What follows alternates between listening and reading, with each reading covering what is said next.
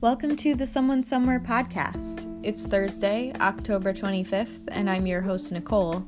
This is episode 20. This episode is brought to you by Ocean State Organics, our permaculture farm that creates tools for sustaining backyard food production in urban areas. If you enjoyed this content, please support us by going to www.patreon.com/oceanstateorganics. Today's episode is part of my farming series, where I'm focused on spreading knowledge that can be implemented for a low cost and relatively easily, and also that draws upon community resources to make micro, small, or urban farms happen faster and more regularly. A big part of container gardening, which is the main focus of this episode, is simply to show people what's possible with very little infrastructure. I think when we talk about farming, we think about infrastructure, and a lot of that is industrialized.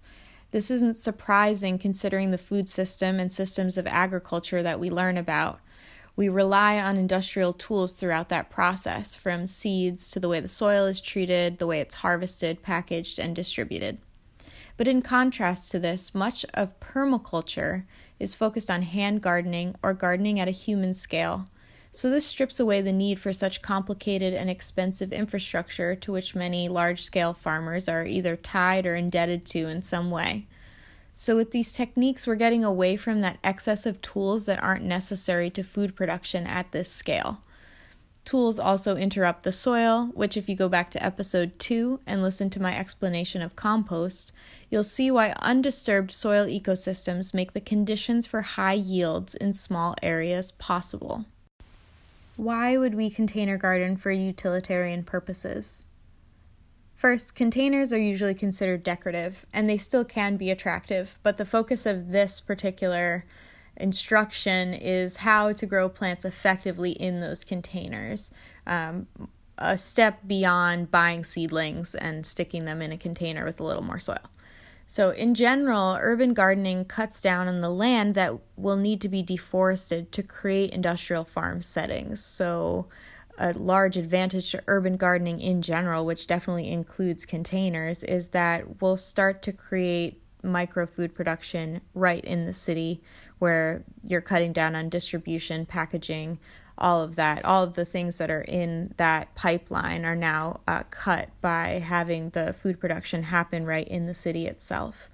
And it also leaves wildlands to stay wild. We need more habitat to be gained rather than lost. And right now we're in a major losing battle on that. So to stop industrial farming means to allow the wildland to stay wild. And I think that that's another really important concept to how people would have farmed before, and also farmed in a more wild sense, or allowing the wilderness to provide and more of a facilitation of horticulture than the way that we conceptualize farming, taking a piece of land and converting it to a farm space. So that's the first thing just about urban gardening in general and why it's serves many utilitarian purposes in terms of food production.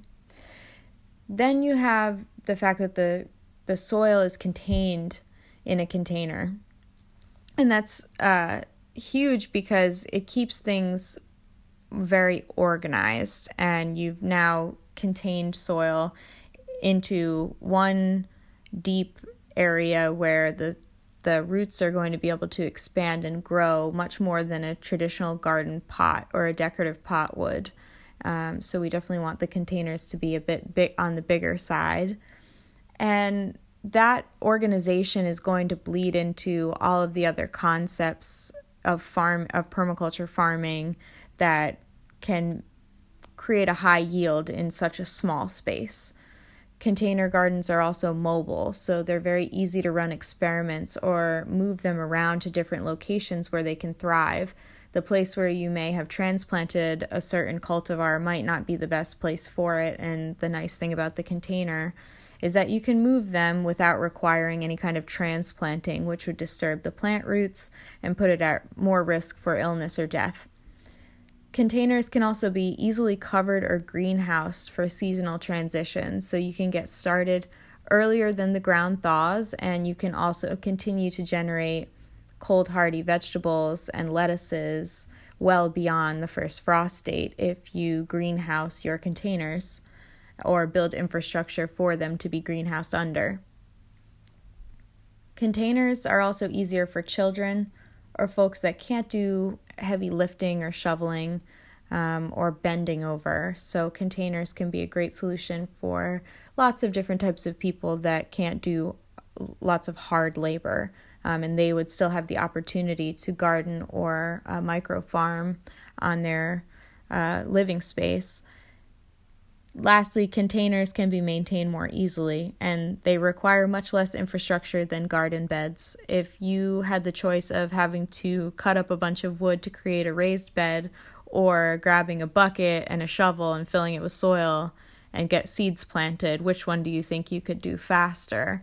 Obviously, you'd be able to implement the bucket or the container faster than you would building any kind of infrastructure. That takes time, it takes planning, carpentry, math, lots of things that many people are just simply not going to want to embark on in the immediate sense. So I think this is a really easy way for people who don't necessarily have the skills or access to equipment to still be able to garden effectively. And then there are other considerations, like black containers will collect more heat. Terracotta pots will lose moisture more quickly. Tubs or troughs that don't have immediate drainage are at risk of overwatering, so they need to be under a porch or an awning or something where you control how much water is getting into that container. And so these are the things you'll want to think about when you're choosing what you want to use.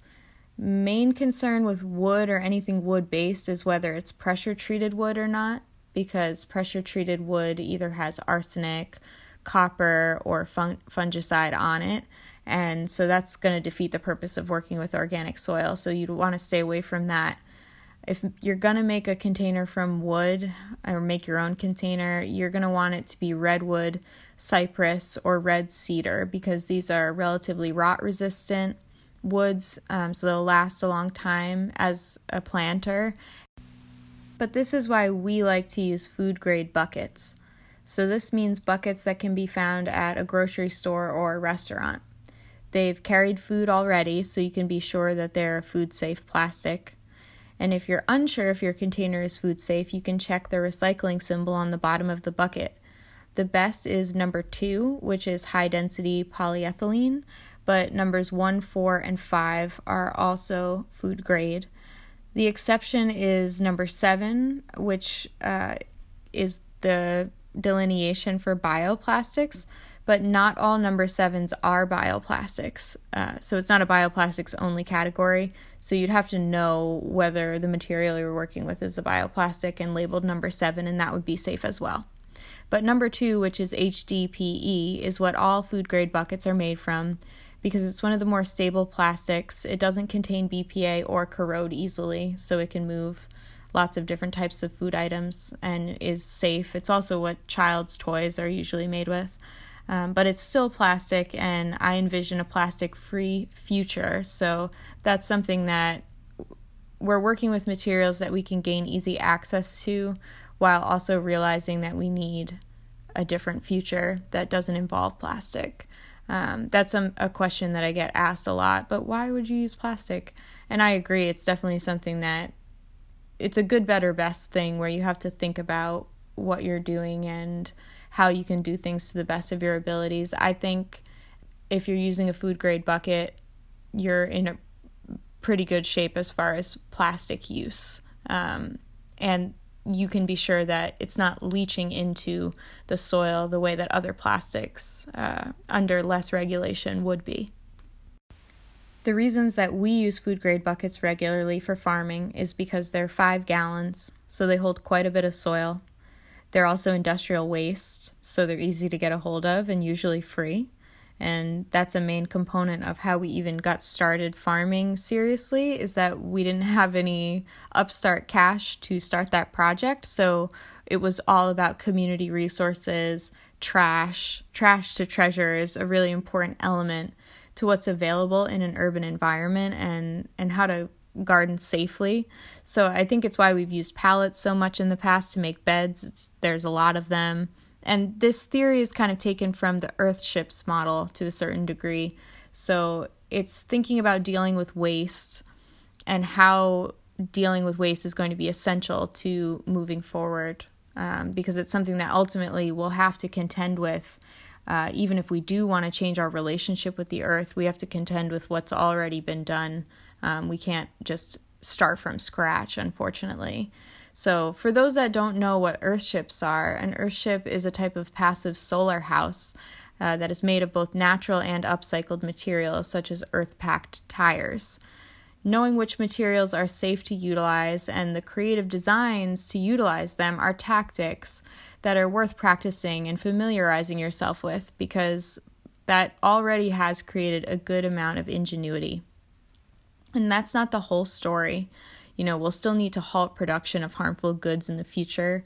It's a very complicated question, but the buckets are a really good example of just using what is available. And so that's why I go so hard for them. And I've also produced, tens of pounds of food over the course of a couple seasons with them. So I know that they do produce just as well as a lot of other types of raised beds or other types of garden beds.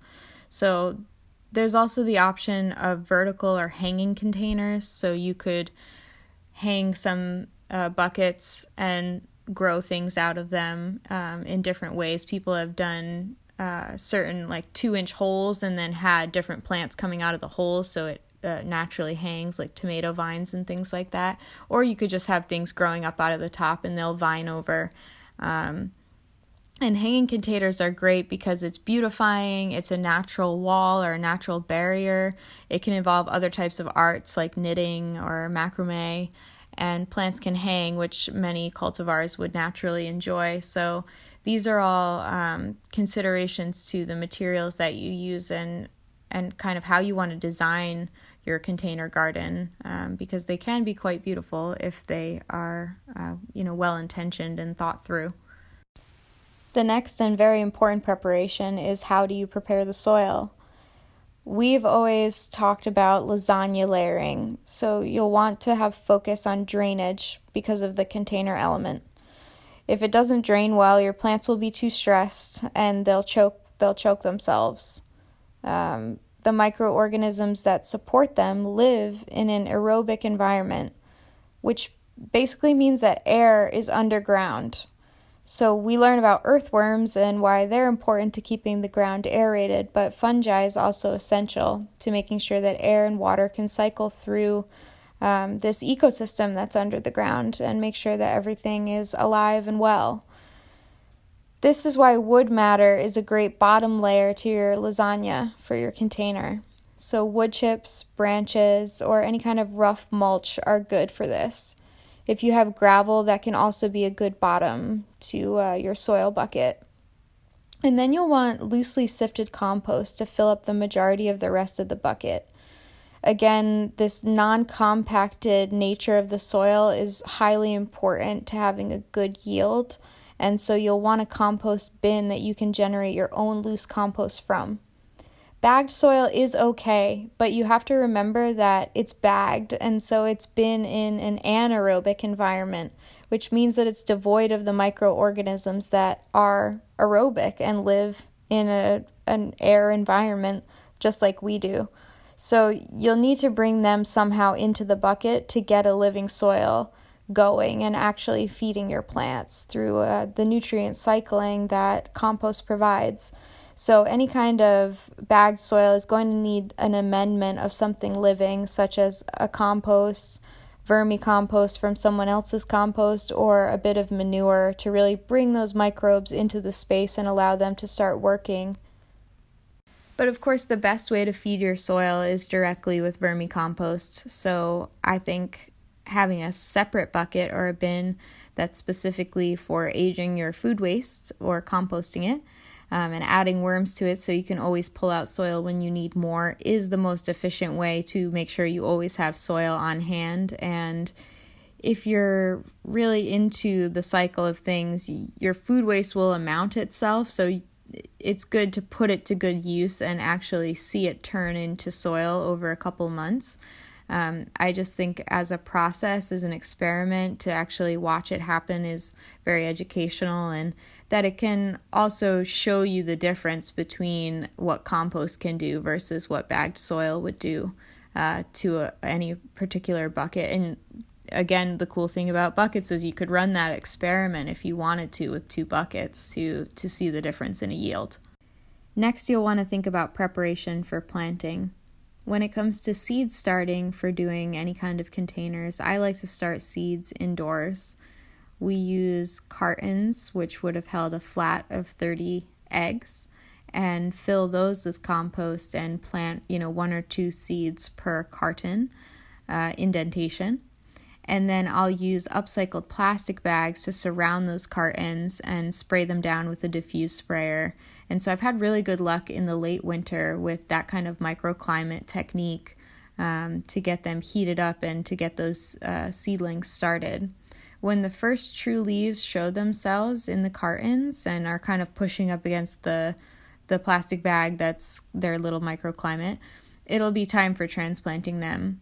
And when I go and transplant them into a bucket that's been prepared, I'll actually use a stick to make a little indentation. So not really digging or disturbing the soil, but just large enough hole where that root ball can go down.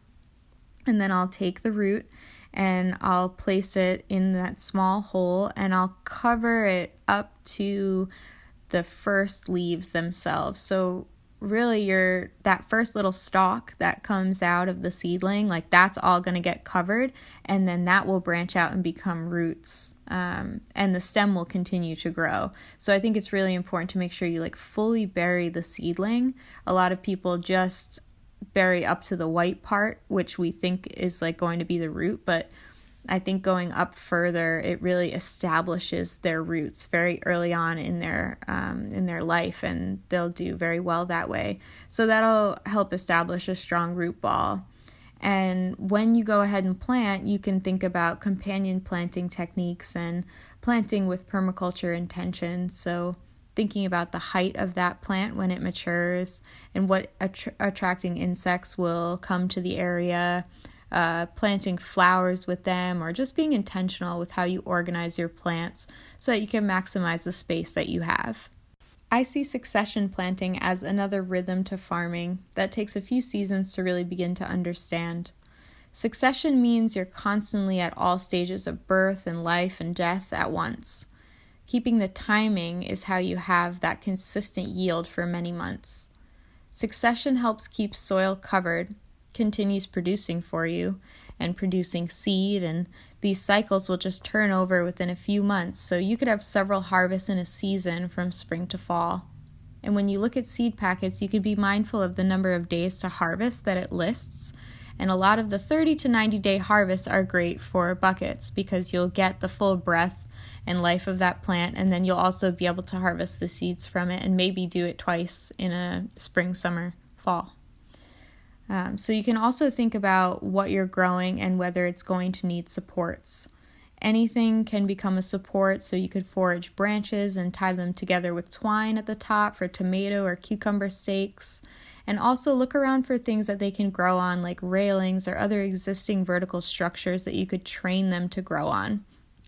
This will verticalize the bucket and make better use of the space, and it's a beautiful design element in another way, if you're thinking about it in that way, when you're having things kind of vying all over your architectural elements, it can beautify your space.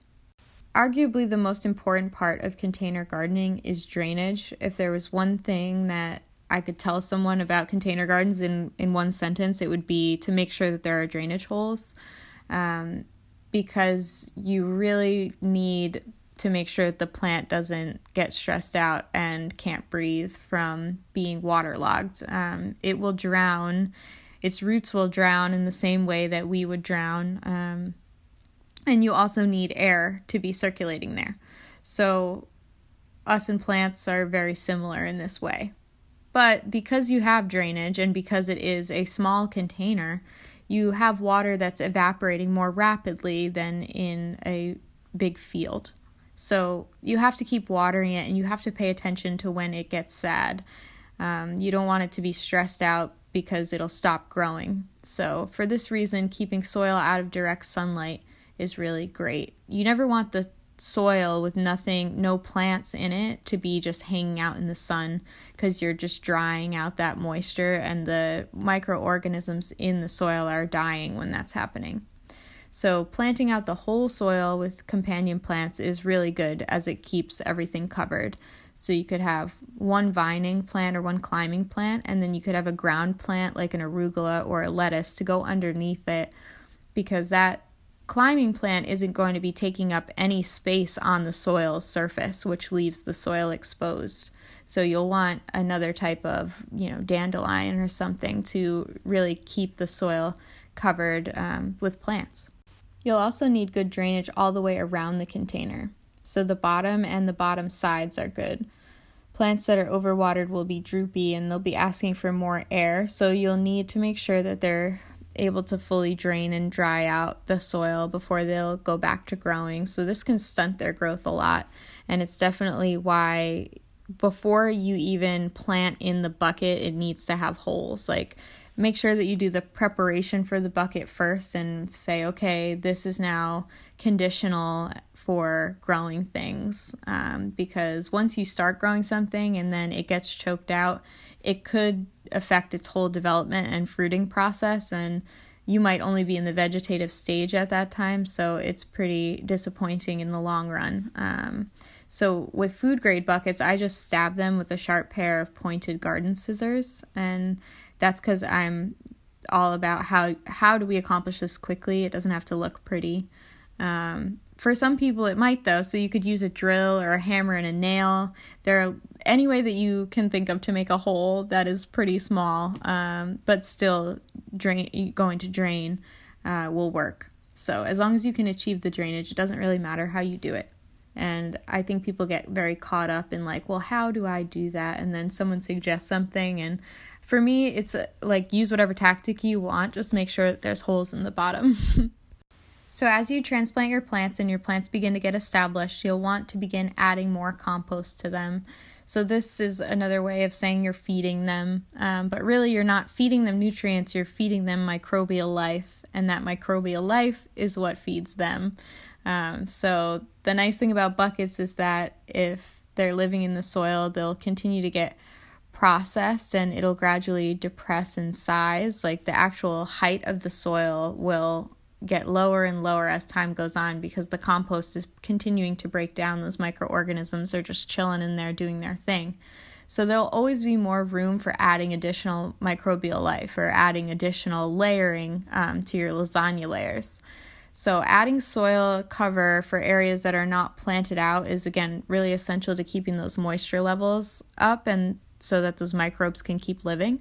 So we use hay or wood chips or dead leaves, which are all great types of mulches, and you can go back and forth between them to get a nice diversity of organisms. And you're going to want to make sure that the soil is covered to keep the soil moist and that ecosystem happy, so that it'll continue producing for you. And I think you'll see a big difference in the moisture levels, or also how often you'll have to water once you add mulch. I think it makes gardening this way a lot more hands-off, so always cover your soil, whether that's with other plants or with some sort of mulch. Lastly, for feeding your containers, you could choose to use a compost tea. So in simple terms, what a compost tea is you take your compost bucket with maybe a couple inches of compost in it, and you're going to add water all the way up to the top of the 5 gallons, and then let that sit for a while and steep in there. And then you're going to strain it, and you'll get this wonderful brown liquid that is called compost tea.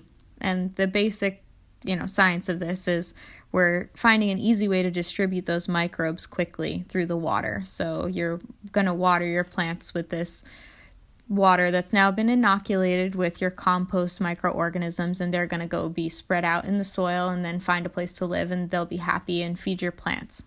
So there's a lot of recipes online for how to create compost tea, but it's really very basic. It's just compost plus water, strain equals microbes in a very, easily distributed form.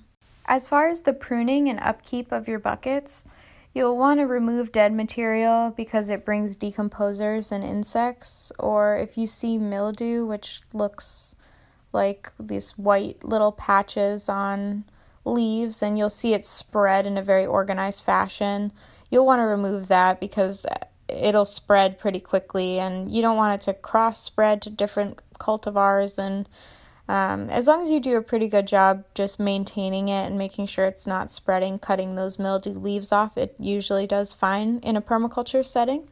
And same thing with the insects. When you have different types of plants, you attract different types of insects, many of which are predators to a lot of the aphids and a lot of the pest insects that we don't want in the garden. So the more diversity that I've grown, I've just seen that I have to do less and less pest control over the years because the predator insects are taking care of that for me because I've made a habitat for them to live in, and they are happy to stay. If they have a food source on top of it, they're very happy to stay. And then there's a much better balance in your container gardens. And there's never been a lack of predator insects with container gardening. I've seen several praying mantises since I started container gardening, and they seem to like the verticality of the garden, and there's lots of places for them to hide and lots of things for them to eat. So I think it's just another advantage to using permaculture practices. It's all about doing less pruning and doing less upkeep. And upkeep is a personal preference. It's about organization and yield and what you're trying to get out of your garden. So you could embrace the forest and allow for things to just take over on their own and things could be fine, or you could be very, manicurist about your buckets and really keep them very tight and organized. And either strategy is okay.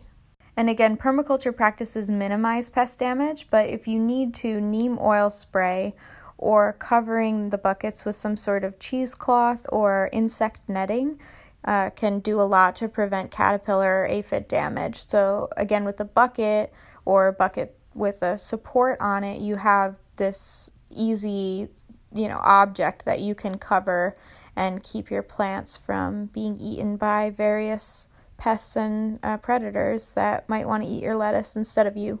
The last couple things I wanted to talk about were just some other really nice advantages that I think container gardens will come in handy going forward in climate change.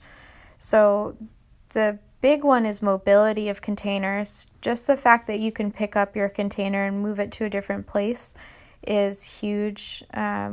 Whereas we're definitely going to see strange weather events and climate change events that will disturb crops and possibly ruin large crops that can't move, that you can't pick up and move or can't cover.